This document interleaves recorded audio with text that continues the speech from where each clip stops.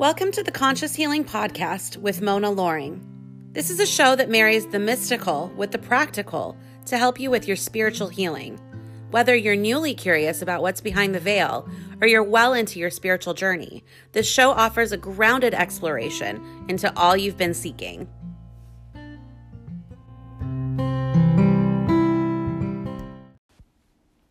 Welcome back to another episode of Conscious Healing Podcast. I am your host, Mona Loring. It's always really fun to say that. I wonder if I was a radio show DJ in another life. Who knows? But it's fun.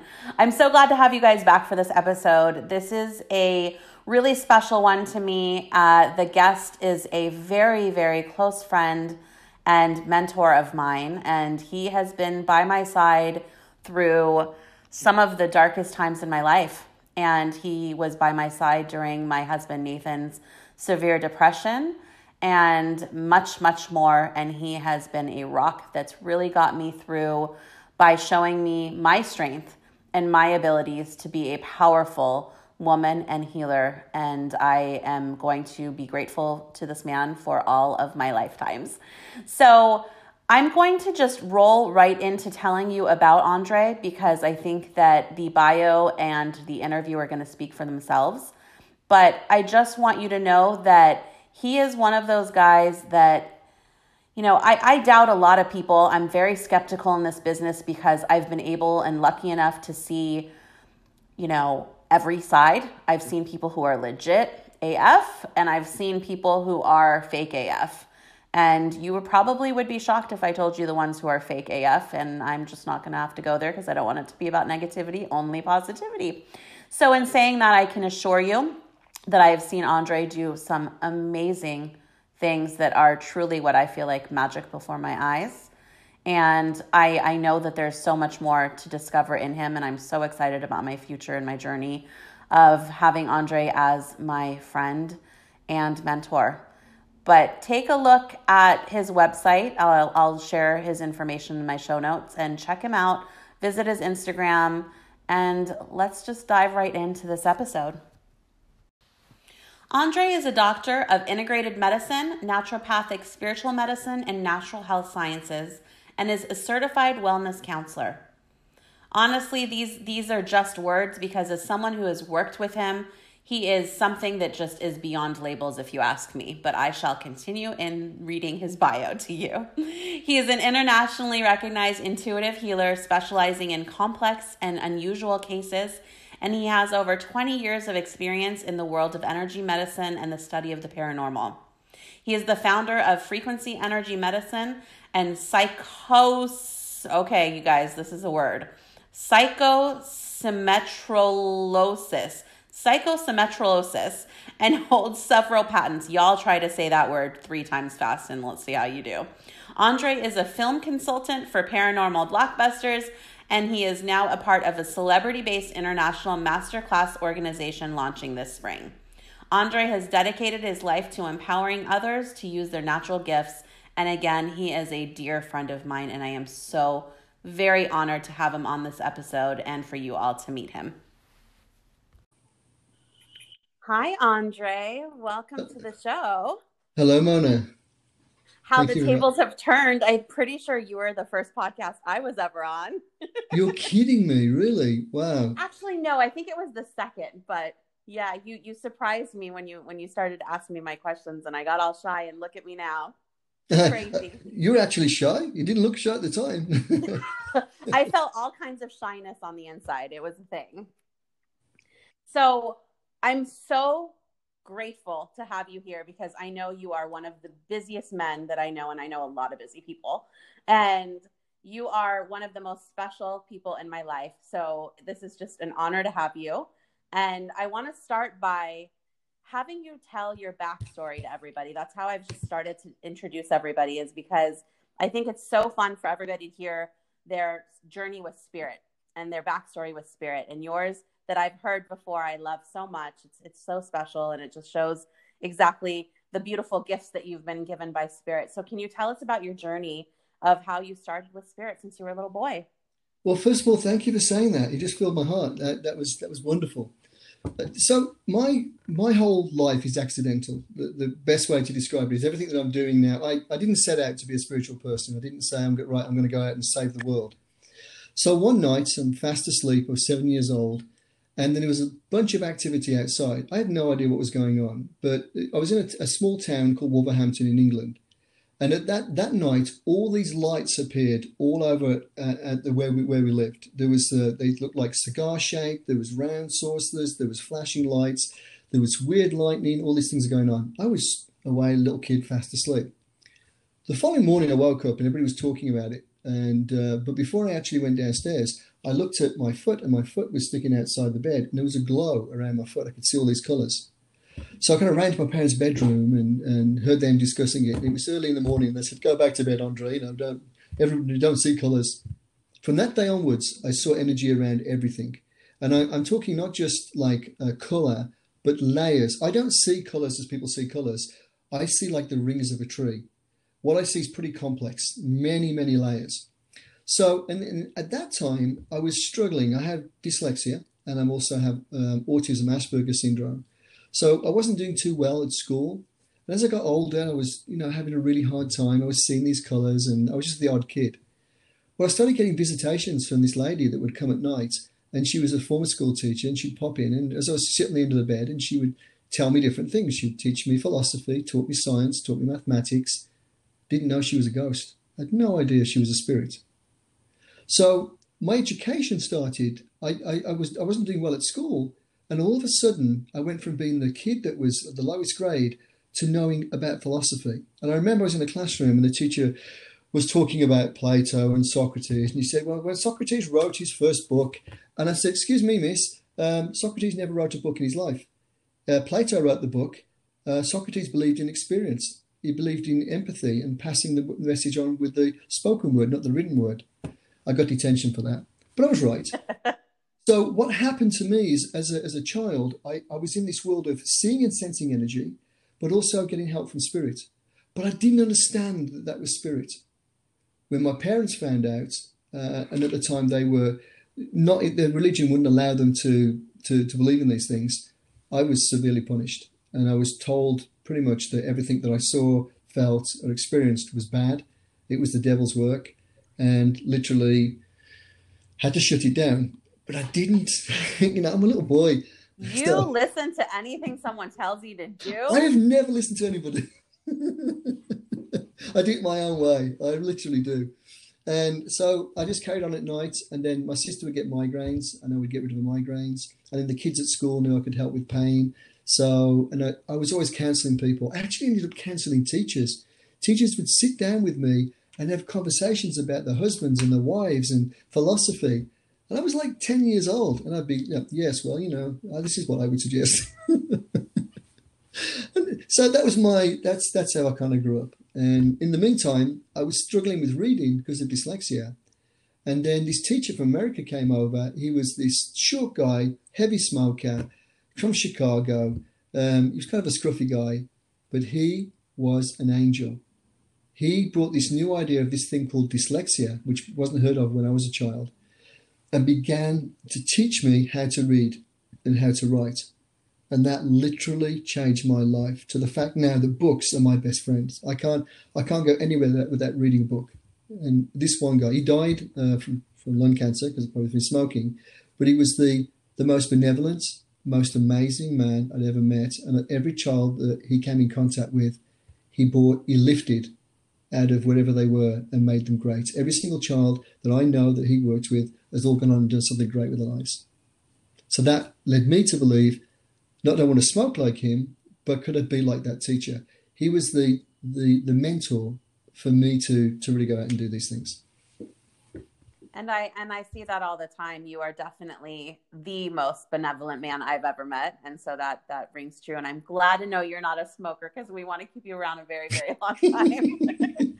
So this is an incredible beginning of your journey. Can you tell everybody how that's progressed in your career? Because you have such a fascinating career. And every time I sit with you, with how many times I've sat with you and how many stories you've told me, there's still like hundreds of more stories that you can tell me. So I'm not sure where we want to jump in here, but can you tell people your journey of how from a kid now you become older and you realize that you are going to be working in spirit now. Can you tell us about that? Just I put down to curiosity, the curiosity of how the world works, but trying to imagine being a child that couldn't explain what they were seeing. When I eventually broke away from everything, it all started really for me. I decided to be a man's man. So I got into construction, did steel work, didn't anything to do with spirituality. I was climbing on steel, throwing steel girders together, and I was the man drinking beer and talking to the girls, wolf whistling. Well, one day, I decided to get married. Just one day, literally. I'm like, okay, I need a house, I need a wife, I need a car, I need to be. So I found a girl, best friend's sister, and married her. And by the way, the most amazing person. We're still great friends. And so what happened is, when I got married, I decided that everything was going to be perfect and I'd make money and everybody would be happy, but I didn't have to be spiritual. Well, my son was born, and in the process, things didn't go quite well. And I began to learn that I had these healing abilities, that I could change people around me, that I could actually help people. I was still in denial, but as time manifested, I began to realize that I could influence the colors I was seeing around people. It was like an orchestra. And the way I see this is everybody has 1,000 instruments playing within their cycle. We're all like this massive orchestra. We've got our liver, our kidneys, and it's all playing in perfect harmony. If you have one instrument in an orchestra, one wind instrument, one drum, one little thing that's out of place, maybe a violin's not playing correctly, it destroys the whole orchestra. So I decided to become a conductor and literally make people's frequencies match. And instead of going in like most healers and doing all this, I'm going to do this and I'm going to touch you, I'm going to do everything, I can do it in less than a second because I'm changing the person's frequency. So often I'll have hundreds of people in front of me and all of them will benefit from the healing with no cost to me, because all I've done is change that frequency. It also gives me the ability to predict, we call it at frequency matching, what happens next. So as I grew up, I had to try to explain to people what I was doing. So I coined the phrase frequency energy medicine. So basically, I follow the rule of frequencies, I apply energy, and that becomes a medicine. So it's literally that whole process of moving energy around, not to change it, but to correct it to what it should be. If that makes sense. It's so interesting because I remember our first meetings, and you would have to tone down. I wonder where you're at with me now. It'd actually be a fun test, but you would have to tone yourself down around me because I would get so freaking lightheaded and I would get giddy and giggly and lightheaded, and I didn't know what I was thinking, and I'm trying to, have a proper PR chat with you, and and I couldn't even go there, and I remember you being like, okay, I'm toning it down. I need to tone it down. It's a lot for you. So what does that have to do? This is just my own curiosity, but I just also wanted people to know that you do that because it's fascinating. What does that have to do with how you see energy and how you have to tone that down with? Maybe were you affecting me in that way? Were you correcting my you were not ready. Or... So what happens is when a person's around me, their real self comes out. So if they've got all this business stuff going on and they're trying to be, you're a child inside. So what happened is your child came to the surface. I broke down all the barriers. So what I did is I stopped working with those barriers. I just put them all back very carefully until you were ready to bring them away. Sometimes people open themselves up really quickly to me and it's too much for them. But literally, I'm like a church pew. You go in, you sit down in front of me, and it's confession time. And all the things energetically just come out. And I've seen grown men giggling like little schoolboys, telling me the stuff they did to their sisters and doing all, and then they suddenly stop and they go, I'm a head of a corporation here, and I've just told you things that I did to my sister. Like, I will not forget one time when we were at dinner. Everybody listening, Ondre and I were out at dinner, and we took my son with us, and because Ondre knows my son really well. And my son looks at me. We're just talking in the parking lot before we say goodbye, and he's like, "You're acting like you're drunk." And I was like, "What? Like, what is he talking about?" And it was just because Ondre I thought in my mind, like, Ondre makes me happy. He makes me very happy. We're good friends, and it's great. And you're making me think of that right now, where I was just like, I cannot believe he's saying I'm acting like I'm drunk because I was so giggly and giddy. It was hilarious. Well, when I go to parties, it's so funny. So, occasionally I go to parties, even though I'm spiritual. And people always know when I walk in because the tempo changes. Everywhere I go, I seem to bring happiness. And there's a few people who'll be crying in the corner because all the truth comes out. But I bring a lot of happiness and hope in the locations I go into. So it's natural healing. I'm not trying to heal people. So when people say to me, I want to be a healer, and I say, it's not about wanting to be a healer. You either can do it or you can't. And once you do it, it's a great responsibility. You take on the responsibility of people's lives and vulnerable people. So I get referrals from hospitals, mainly from doctors, that are people that they can't help anymore. I'm the last resort. So by the time they get to me, they're so angry. And when you're the last resort, then you're the one that's going to help them. If you can't help them, they don't care about everything else that's been done to them. It's your fault. So you're right at the tail end of all the anger, all the treatments, all the chemotherapy, everything that's been done to them. And I relish that because what I do is I make them laugh. I live to make people smile. And I've been given this greatest gift of all. Forget the healing, forget the fact I'm a medium and all these different things. If I can make a person smile or have a better life, isn't that more worthy than anything else that we could do? It's more worthy than money. It's more worthy than having a big fancy house or a big car. Seeing people smile gives me the greatest pleasure. And I've heard you say that many times, and it's the most genuine thing you say. It's absolutely, I know it's true. And some people, I'm curious if there's any skeptics that are like, yeah, right, smile over money. And I'm living proof that this is very much truth from Ondre. Absolutely true. So going back to frequency energy medicine, because that's where I want to really hone in on this episode with you. Can you break it down a little bit more in layman's terms, Mr. Smarty Pants, and help us kind of understand, like slow it down a little bit? What exactly are we dealing with? What is frequency energy medicine? Can you kind of break us down from like the very beginning ABCs of it? Well, I'll break it down as simple as I can. So I'll take you back to the basics. Okay. We're made of three major areas, looking at mind, body, and spirit. But what we also know now, there's 3 layers to the aura. So we have an inner layer, which is our core. We have the outer layer, which is the flesh and the autonomic systems and all the things that are physical. And then we have the 3rd layer, which is the spiritual, the psychic, or the etheric. So we know we have 3 layers of the aura. So when I'm working with somebody, the first thing I have to decide when they walk in, are they here for mind, body, or spirit? And by determining that, I know what course of treatment that works for them. So what I'm doing is I'm looking at not just a person's energy. People think, oh, you see auras. I see the 3 layers. So I can focus on your core, your outer, or your etheric. And as I'm focused on those areas, I can read those different areas. But you can't just read it all as one. You have to go through a process of understanding the frequencies. But let's go back to the orchestra, and let's just talk about the vibrations. We tend to know when something's wrong, but we don't listen. So what I try to do is train people to listen to what's going on, what's wrong with them, to listen to where the heart's not working properly, or they want to go and do something, but the body's saying no, but they're not listening because the mind's saying, like running uphill, for instance. Hey. But your mind and your body and spirit are sometimes disconnected.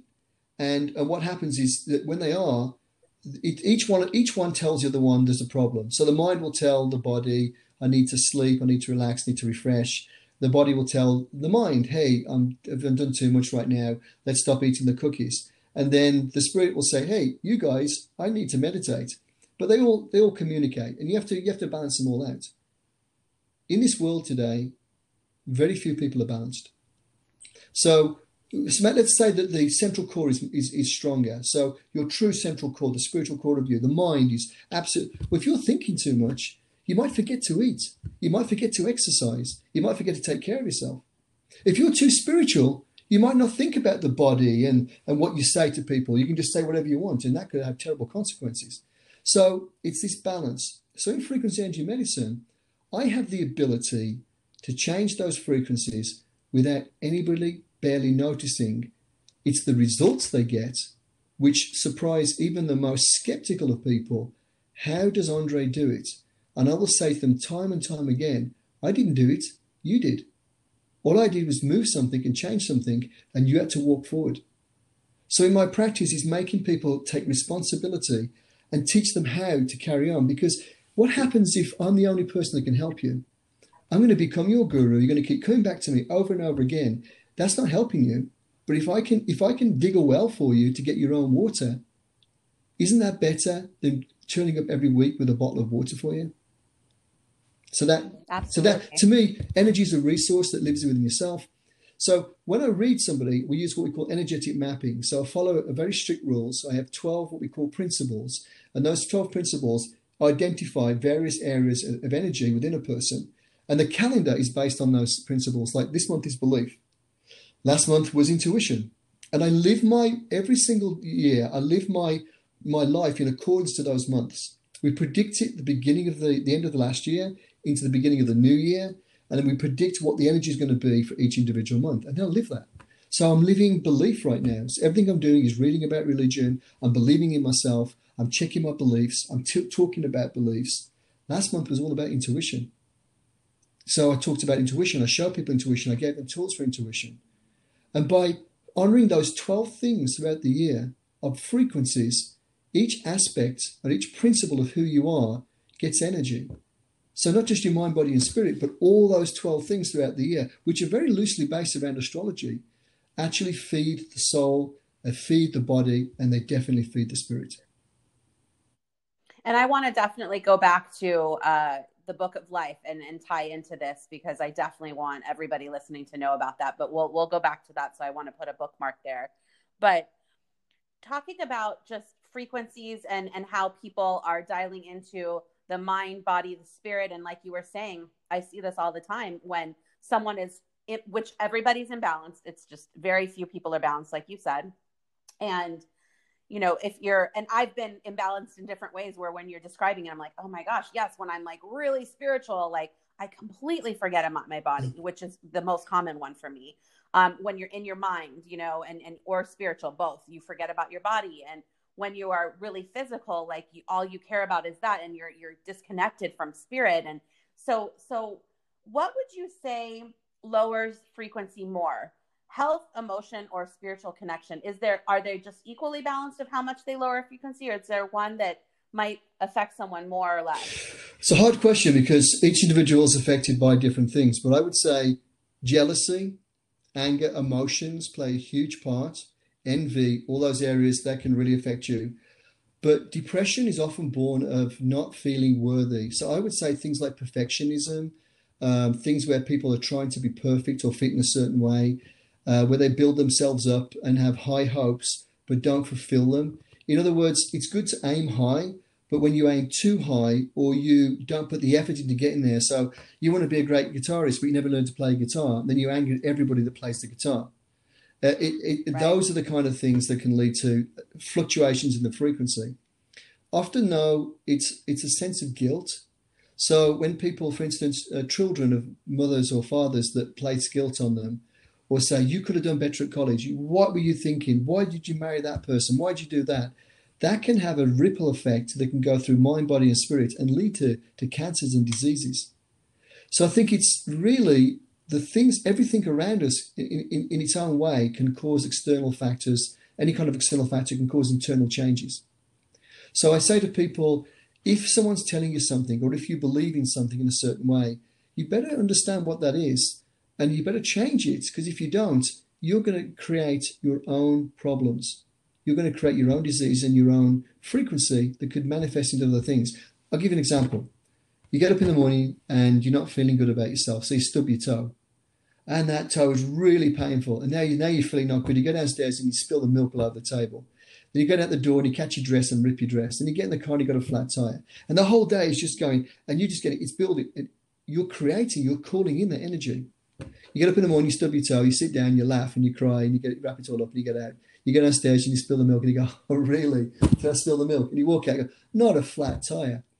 Depending on your approach to it, it's still the same situations, but your reaction to it can either drain you completely or you can make light of it. People often think, Ondre, you go into some really scary places, you work in some really scary environments. Why are you so happy? Happiness and joy is what drives me. That's the true healing power. The moment you get depressed, you become selfish. because depression is a very selfish act. Because often all you want to do is talk about yourself. So for me, I'm not that interesting. I think what I do is interesting, but me as a person, I'm just an average guy that just happens to have a few quirks in his life. I think it's funny when you say you're not interesting, but anyways, so I'm thinking of anyone who right now, whenever I have these interviews, I always think about what the audience is going to really react to. And we can both agree that someone hearing you say that depression is selfish is really going to jar some people, because I remember when we've had those conversations, I've always been like, oh my gosh, do you tell the depressed person that? And, how do they, but I've also seen you in action with a depressed person. And I've seen how that really clicked for that person and really helped that person kind of wake up like, wait a second, I guess I am being pretty selfish. So can we dive just into answer that? Just answer that one for a second and explain. When I tell somebody Yeah. that they're being selfish, there's normally a good reason for it, especially when it involves depression. It's when the whole world's revolving around them. And you know what that does? That gets them talking. That gets them angry. That gets them yelling at me. And the moment they do that, the moment they come at me, is when I open my heart and I let them talk. Because getting someone who's depressed to talk, depression, as long as you're talking about depression, you're okay. The moment you go quiet is the most dangerous part of it all. So I live to make anybody who's depressed to express themselves, and ultimately they find joy. So the reason I say that to people, and I use the word, I say, well, you're being selfish, they react so strongly to it, Yeah. it actually starts the healing process. Yeah. And that's why I'm thinking, like, anyone who heard it was like, wait, this guy's literally calling depressed people selfish. And I can tell you guys, and anyone who listens to my podcast knows, I'm very open about the fact that I have been surrounded by depression. I have so many people in my life with depression that overcame it, by the way. And one of them very much thanks to Mr. Ondre here.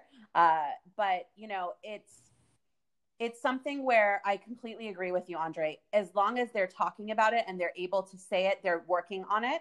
And it's the one that goes quiet that's when they start to give up. And it puts a pit in my stomach just thinking about that, because I have been through suicide. And, I think that's really what I think is so profound about that. You're the first person who I was like, wow, you're going a completely different direction towards taking care of depression for someone than I've ever thought about, because you're kind of taught to be like, be there for, when you go through that checklist, which I had many times of like, okay, what to do if you're, a caretaker of someone who's suicidal or depressed or whatever. And you go through that checklist of, I'll never tell them they're wrong, never go against them. Like all these things of just kind of, what is the word I'm looking for? Like I'm imagining just like petting the hair of the person, like, just placating, right? Yeah. And I actually totally disagree with that. And this is a very scary conversation. And in no way are we telling you I want zero responsibility. And I want no one to say this is what Mona or Ondre are saying people need to do. But I am only speaking from my own experience. And I have found that, yes, you hold space for someone. You hold it just like Ondre said, where you open your heart, you give them love. That person needs love more than anybody else, for sure. But at the same time, I think that the most important thing to do when someone is depressed, and again, this is only my personal opinion, I am not a licensed therapist or anything of the sort, but I have found that when you shake that person up to feel emotion, because depression is the lack of emotion for the most part. People think it's sadness. Sadness is totally different than depression from what I've seen it as. Depression is very much so lack of emotion. And it's that lethargy, and it's like that that numbness. The people who I know that have been truly depressed, they mainly describe their life as numb. There's no color. Everything's dead. Everything's just flat. Yeah. Yeah. So can I just jump in there? I just want to say about depression. Yeah, I think the people with depression are some of the most creative and most beautiful people on the planet. And the problem with people that are depressed is they have powerful empathy, and they've been hurt so much that they've switched off. Because every time I work with someone who's in severe depression and they come out of it, what they do next is unbelievable. whether it's art, whether it's music, whether it's taking care of things. A father becomes an amazing father when he gets out of depression. A woman who's been suffering depression for 20 years, which just happened to me a few months ago. When I got that one out of depression, what she's doing right now with her art and how she's painting and nobody knew she could paint like this. It's mind-blowing. She never believed in herself. She was so sensitive and had so much empathy. Do not treat somebody that has depression as being worthless or having no value. They have a greater value. They need more time, but they need a conversation. And they need real love and support. They don't need to be pitied. They don't need to have their ego stroked. They need help. And if they get real help and real support, they will change the world around them like nobody else. People that are in depression don't have any light. But when that light goes on, they are the most beautiful, most glorious moonshine, sunshine, star sign, whatever you want to call them, but they shine and glow incredibly. Beautiful. It's absolutely amazing. Absolutely. And, I feel like just because you hit such a personal thing for me, I could go on and on about depression forever, but I want to hit different topics with you. But, I feel like, I think we'll leave that one there of just, I think it's really important for people to know that it's important to say things that shake you up. Ondre, his style has been to make you think things in a new way. Something I always tease Ondre about is that he's always planting seeds with me. And I've told some people about him before, and I'm like, he just drives me crazy, but then I figure out why. And so, it's one of those things where, he answers your question with another question or whatever it may be. But it's because I've learned through time and through my work with him that, first of all, you have your best answers for yourself. And so many people are constantly seeking, and I still find myself doing it. Even though I'm teaching people how not to do that, I still do it. And I will absolutely admit my faults. And at the end of the day, it's so important for you to find people who help you turn back to yourself, help you put a mirror up to yourself. And I think Ondre does that so beautifully. So, okay, back to you, Ondre. So you've told us, how frequency energy medicine works. And you've told us, what lowers it a little bit more, which quite honestly, it seemed like your answer, which I can definitely see why you would say that, was emotion, negative emotions that really bring down that frequency. I want to go into just the generality of energy and how you're seeing it and the colors that you see. There's so many people that, there's videos on YouTube that they say, stare at a wall long enough and put someone in front of a white wall and you're going to be able to see the aura. And none of that stuff has ever worked for me, by the way. I don't understand it. And for me, actually, I rarely see people's aura in color. I just see a white outline for them. I just see them buzzing. And for me, it's however big that outline is, that's how much energy how healthy they are in a way. And that's projecting. I'm curious how you would help people, start to tune into that energy around them and see that energy around them. And, what are some tips that you would give people who are first kind of starting to dial into this journey? Because a lot of my listeners are new, and this is all about guiding people who are more new on their journey. Of course, also many, many wonderful practitioners listen to this too. But for the newbies that are like, okay, so this is awesome. So he sees these things. How could I ever do something like this? What would you first say? of all, stop, look, and listen. So this is a simple thing that I do every time I'm working with somebody. I stop, I completely clear the space around me. Then I look, not just with my eyes, but with my energy. I look at every situation, I see what I can feel, and then I listen. And listening is the hardest thing. People don't listen anymore.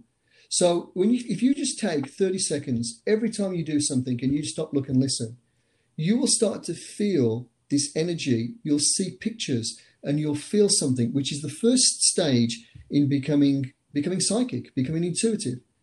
Learning to stop, look, and listen, to take that 30 seconds approach, could save your life as well. So let's say you're driving along and you suddenly get this strange feeling. Slow down a little bit. Pay attention to that feeling. So you don't stop, but you slow down. You look and you listen, you observe. And there could be a car crashed above. There could be a guy standing there with a gun pointing at you, trying to get your speed because you're going too fast. Whatever it is. But if you stop, look, and listen to what you're feeling a lot. Okay, why did I suddenly feel that? What was that dream I had last night? I got up this morning, I stopped, look and listen, I wrote in my book of life, and I thought about it, and then, oh, okay, that dream's been a premonition, and then something happened 3 or 4 days later. In order to understand energy, you have to learn how to pay attention to the things that other people miss. So you have to know about your feelings. You have to have a sense of the sounds that you hear around you, the voices, not just the ones you hear with your ears, but the voices inside. Once you start to do the stop, look and listen and pay attention, it kind of grows from there. So the first thing is to go very simple, stop, look and listen, and then surround yourself with people that are doing this kind of work and get to see the good, the bad and the ugly of how this works out. See, I'm very unusual. I'm very practical in the way I do it. A lot of people out there go all the way around to try and explain something. To me, it's a natural ability that we need to tap into, but we need to pay attention. So when I'm working with animals, especially large cats like lions and tigers and so on and so forth, they don't talk to me. They don't have certain body language. They send me pictures, but it's in cat language. So I've had to learn to really pay attention of what cat language means when a cat's depressed, or especially a large cat.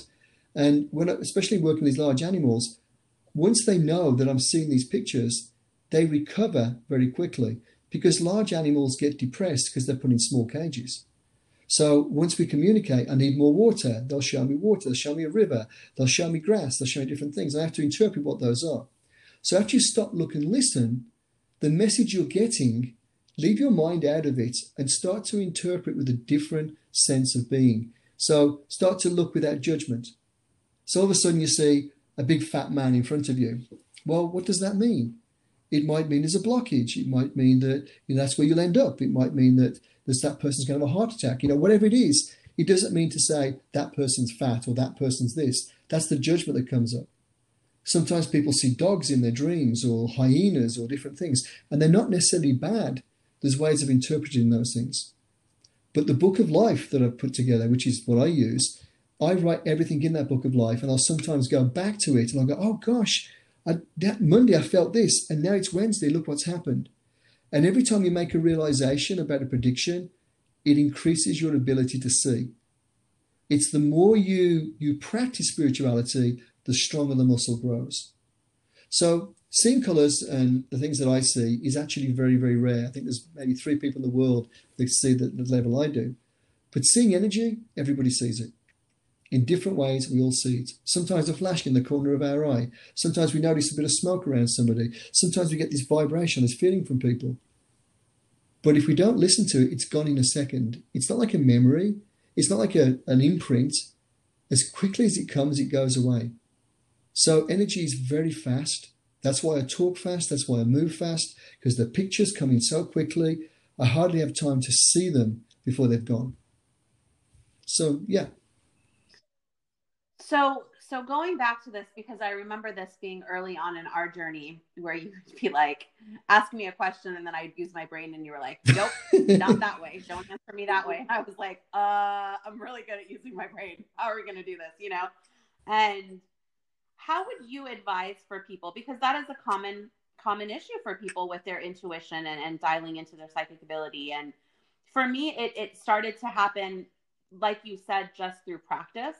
And solitude and silence. You've had more space. So you've had to kind of like just wait and feel and not go, okay, this is what's happening. What we do, Mona, is we tend to have all this logic that comes in. I just saw a flash of light. Well, that must be blah, blah, blah, blah, blah. I would say, I just saw a flash of light. I don't add all the extras to it. It's to stop overthinking something and learning to keep it simple. So when I see a daffodil, and a client's in front of me, I will say, I see a blue daffodil. I won't try to figure out what the daffodil is. And they'll go, oh, that's blah, blah, blah, blah, blah. And I go, okay. And I'm also seeing this, this, and this. So when I see things, I don't question them with my logical mind. I question them with my intuitive mind. I present them. So I'll say to somebody, I see a dark space around you. It seems empty. What does that mean to you? Well, I'm not, I feel like I'm in an empty room, my life, blah, blah, blah. They start to talk. And as they start to talk, all the visions start coming in so fast to see all the messages. But that happens to us all. And I'm sure it's happened to you. You've been talking to somebody, and all of a sudden, what was supposed to be a 10-minute conversation is an hour. And all this stuff's come up out of nowhere. And that person's just shared their whole life story with you. And they leave and they seem a little bit taller, a little bit lighter, a little bit happier. That is healing. Yeah. And I love that you're saying that, because he doesn't even necessarily mean it coming from a healer's perspective. That's just healing from person to person communication, just seeing someone and being there for someone and holding that space for someone. It's always nice when you can just do that for someone and they walk away healed, So I think that's so important. And what comes to mind right now, Ondre, that I'd love your opinion on is, what about the energy vampires, right? What about those people who you're dealing with them, and again, you always want to put a smile on someone's face, and you always want to make sure someone walks away a little bit happier, taller, whatever it is from you, because that's how I am, especially in business. I always want people to walk away better than they ever came to me. Absolutely. But what about those people who they dump on you? They feel taller, they're smiling, but then they just projected everything on you. So you're shorter, your smile is a frown. What would you say about when that's happening to people and how they? I've no idea what you're talking about. Happening. It never happened. It could, but I choose to say no. So what happens is there's a trick. If you want to dump on somebody, you've got to get into their empathy. So what these people do is they found a way in through your wall. They found your weaknesses, and they want you to feel sorry for them. So they'll often start about, "Hey, how you doing, Mona?" And you'll say, "Oh, I'm doing great." "Well, you never guess what happened to me. I just, my whole life's falling apart. I just woke up this morning and I just didn't feel good.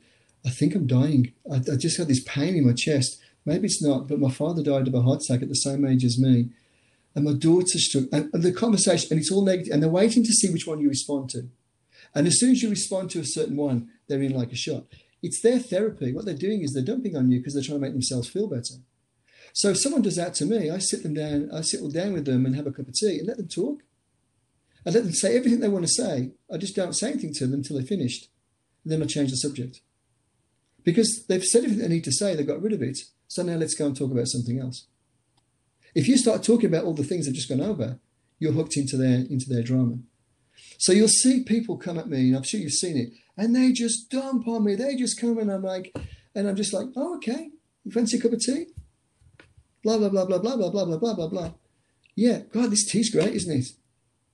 Look at the sun outside. Look at the birds." I'm not distracting. Sometimes we need to be able to listen without judgment or taking things on. I would say 90% of my work is listening to people complain, trying to dump everything on me. And I'm not accepting that. I'm just ready when the golden nugget comes through, in the moment when I can help them smile, I'll wait to that point. But sometimes I had one person talk for 3 hours solid about all their problems. And in the next 3 hours, we laughed and we joked, and they called me and said, "What a wonderful experience. The depression's gone away," and so on and so forth. All I did was listen. I let them dump on me. I let them drop all that down to me. But what I don't do is I don't react to it. It's your reaction, your acceptance of the situation that causes you pain. So if you go, "Oh, this is terrible," as soon as you do that, as soon as you touch your face, or as soon as you move in a certain way, you're allowing that energy to come in. I just don't give permission. And that's why I was kidding with you, but I really don't allow that into my space. And believe me, people try to do it all the time. And you can feel it because you start getting tired. You start to feel the drain. So as soon as that happens, I get alert, and I'm like, I'm refusing to get tired to this. I increase my energy, and I say, "Bring it on. Come on, universe, dump on me." Because if I can make this person smile, at the end of this, I'm doing a good job. That's my approach. I put shields up, but hey, just that yours is way too advanced. I'm just like, boom, boom, got it. Mona, but the problem is, if you put a shield up, there's gaps around that shield. So why not just let it pass over you and make yourself the shield? Just don't allow it in. Deny it. Let them do all this and let them process the whole thing, but don't allow it in. You have to give it permission to come in. Empathy, has a black and a white, a green and a red. It's a yes and a no. For people to get into empathy, they have to somehow get permission to do it. And you somehow have to give them permission. I don't allow that. Yeah, I mean, I've definitely studied a lot about just permissions that we give anybody to take a piece of our energy to give, they take us or give theirs to us and dump on us, and what's interesting about this concept is that you really shouldn't allow anyone to dump their energy on you or take your energy from you, including, and this is something I've talked about before, including your loved ones. And that's a concept that is really hard for people to get grasp, because they're like, it's my lover, it's my daughter, it's, and what I do all the time just to make sure I'm clearing that is I give their energy back to them and I take mine back to me so I can keep that clean. So it's so hard to do when you're trying to be a compassionate, helpful person. It's so easy to put that wall down or have that little bit of that leak available, and it takes Don't a lot get me of wrong. practice. It's taken me 20 years to be able to perfect it, because remember, as a child, I was sought after by people that would dump on me, because people, every time they were around me, they felt good. So people in the streets would want to come and touch me and want to just to dump. I got very sick as a child. So in survival, I had to learn to do this. Does it sometimes tweak me when something happens, especially when I'm dealing with death or the death of a child? It's very, very hard, and the anger from the parents. But you know what? My approach is to heal, not to feel sorry for somebody, not to get caught up in the drama, but it's to give them genuine tools. And my strength is always focusing on getting that smile. So no matter what somebody says to me, how much they dump on me, I'm always looking past it for the opportunity to do something great for them. So a person can be really angry and really upset and throw at me, and I'll just sit there and I'll keep on taking it, because I'm focusing on the end game, and the end game is to give them a gift. So that surpasses all that stuff. So it never touches me. It just floats off me. And one of the things that I think one of the biggest experiences I've had is with COVID, is how we call it COVID chatter. When somebody comes out of COVID and they can't stop talking, and it's like they want to tell you everything they've missed for the whole year, because they've been in lockdown. So they call you up for an appointment, and you can't say a thing to them. They're just chatting away. And at the end of it, I stop them towards the last 15 minutes, and then I inspire them. But if I don't let them talk, maybe when somebody's dumping on you or somebody's a vampire, they're trusting you or trying to get you to help them. Maybe it's a child screaming out for help. So I don't see it as a bad thing. I see it as a sad thing, and I see it as a way of helping them. But if somebody trusts me enough to dump on me, then shouldn't I trust myself enough to help them heal? That's a good one. And with that, I'm going to have to round this up, because you got to go, and I've kept you for way too long already, because we were talking before we started recording, because I knew we would.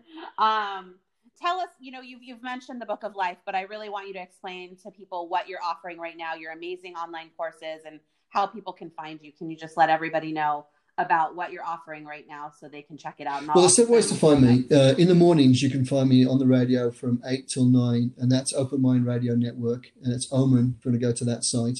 The Book of Life is how I live my life. So I've created this book, which is the most incredible thing I think I did. And it took me years to do this, because I didn't think, why would anybody want a Book of Life? What? I mean, I use it, but maybe I'm just a weird guy. But it's accountability. So we have 2 classes, one beginning of the month, one the end of the month. They're free, and you can do a course afterwards if you want to, but you have to pay for that. And what that does, it gives you a chance to express what you want for the beginning, for the month, and then at the end of the month, what you've achieved. So you've got these 2 points. One is, I'm going, and this is what I've done. And the book is designed to look back after 365 days to see that every single day of your life has value. Because sometimes in our days, incredible things happen or sad things happen, and we forget them. The Book of the Life doesn't let you forget a single moment, because everybody's life is important. And I've got years of books of lives, and I read back to 2015, 2012, and there's things that happened to me that I did that changed my life that I'd forgotten. So it's really, you're creating a legacy, and you're keeping yourself on target. And you can also write years ahead, a month ahead, 2 months ahead, and set goals. I'm going to go to Bora Bora. I'm going to learn to dance.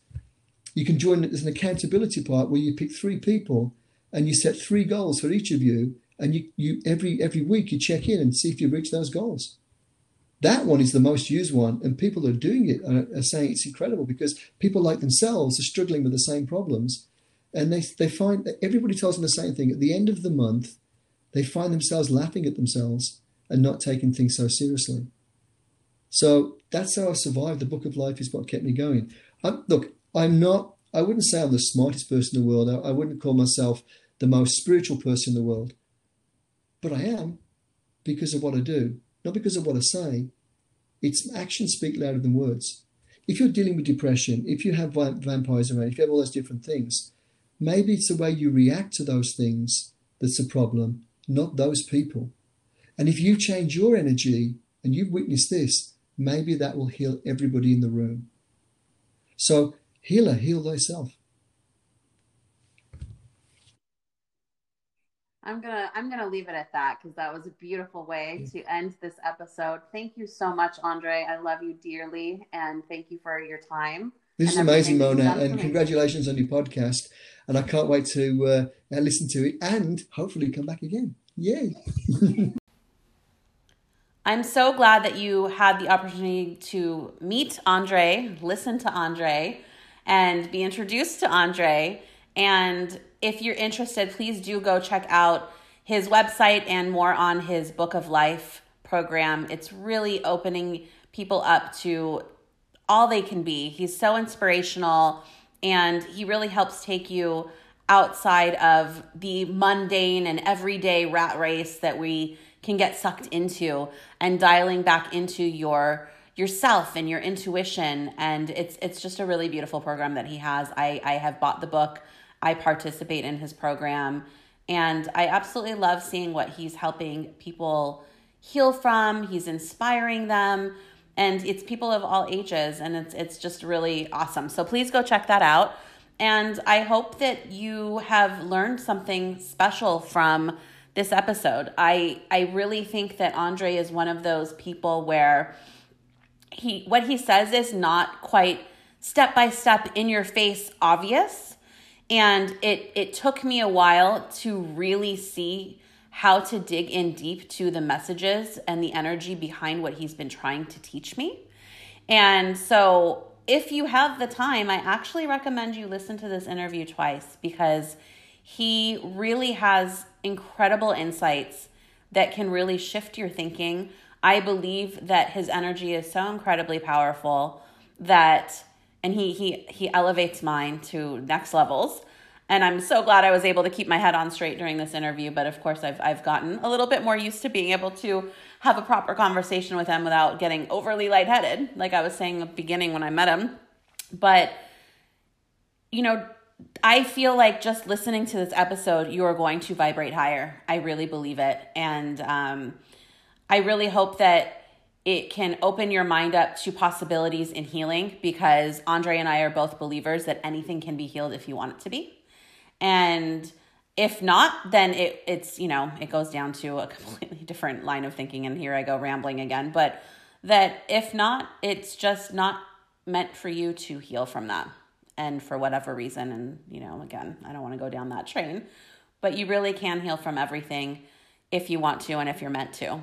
So if you're dealing with a chronic illness, if you're dealing with a severe emotional trauma, if you are dealing with being a caretaker of someone with either of these things, just know that there's help. And at the end of the day, again, you are your greatest healer. I love you all. I thank Ondre for joining me today. And I'm giving you guys so much heart chakra love as my heart is open so very wide right now as I close out this episode. Thank you.